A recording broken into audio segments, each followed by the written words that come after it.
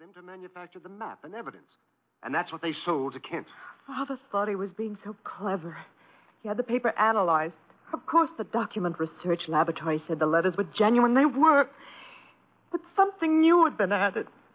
I'd have never known if Mr. Rodman hadn't told me. You're a party to the swindle, Mr. Rodman? I was not. I never knew what they were up to. Mr. Wolfe, you've got to help me. I can't do anything with Father. I can't convince him. Even Mr. Rodman can't. No, Miss Kent, I'm sorry. This is not for me. Oh, but you must. You must. Not in my office, madam. No tears. Please, please, Archie, stop her. Okay. Archie, when Miss Kent has finished her disgraceful exhibition, show them out. How dare he walk out on us like he was... Easy. I know him. You don't. He gets into a panic when women cry, or else he's curious about what Fritz is cooking for lunch. Now, just wait a minute, please.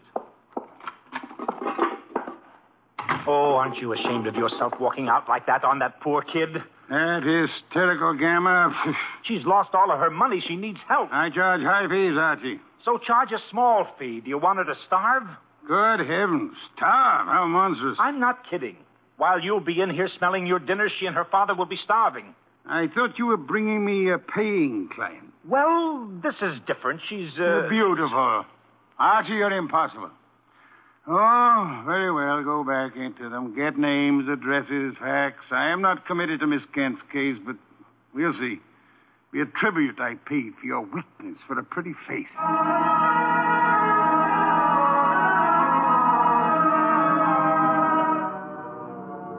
Rodman and Gloria Kent were gone, however. So all I had were the few facts they'd given me before they met Wolfe. I felt guilty about that when he came back into the office and sat down in his specially built chair. He closed his eyes, and I glared at him. Well, how much of you is awake? Mr. Wolfe? Well, they disappeared. Did you tell me you were going to help this girl just to get her out of the office, or did you mean it? You're a gadfly. No, sir. You made a promise, and you're stuck with it. What did you get from Rodman? Name, address, occupation. He's a librarian, that's all. Very careless, Archie. You missed a significant point. Such as, How did Rodman discover the letters he sold were being altered by forgery and used for swindle? How did he locate the dupe, Mr. Kent? I guess you're right. I'll ask him next time. But what about now? Are you going to get Gloria's money back? I assume you call Miss Kent Gloria solely in order to annoy me. It does. Stop it. Get Cross and Halleck. On my way. You'll find them at the Hotel Bogart. Wrong, sir. According to my notes, their address is... Never mind their address. The Hotel Bogart is the headquarters for successful, confident tricksters. They celebrate their victories there while the money lasts. You will possibly find Cross and Halleck drinking whiskey or lunching, probably both.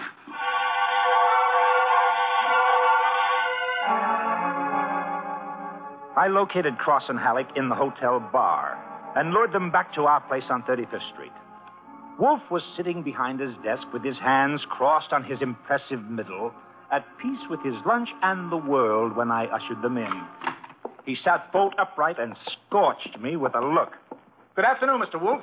The tall one's name is Cross, the short one is Halleck. They want to help me invest my money.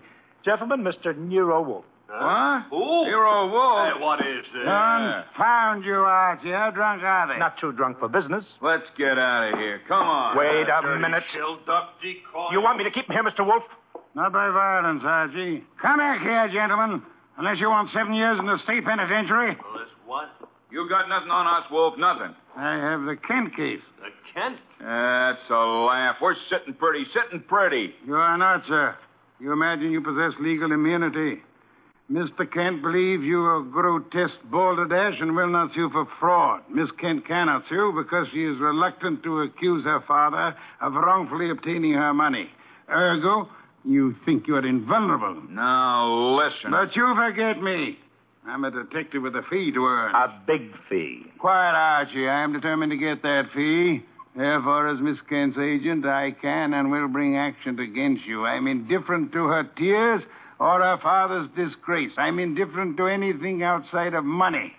You will return the $10,000 to me at once, sir, or you will be in jail by morning. You mean that? I do, Mr. Cross. Halleck, come here.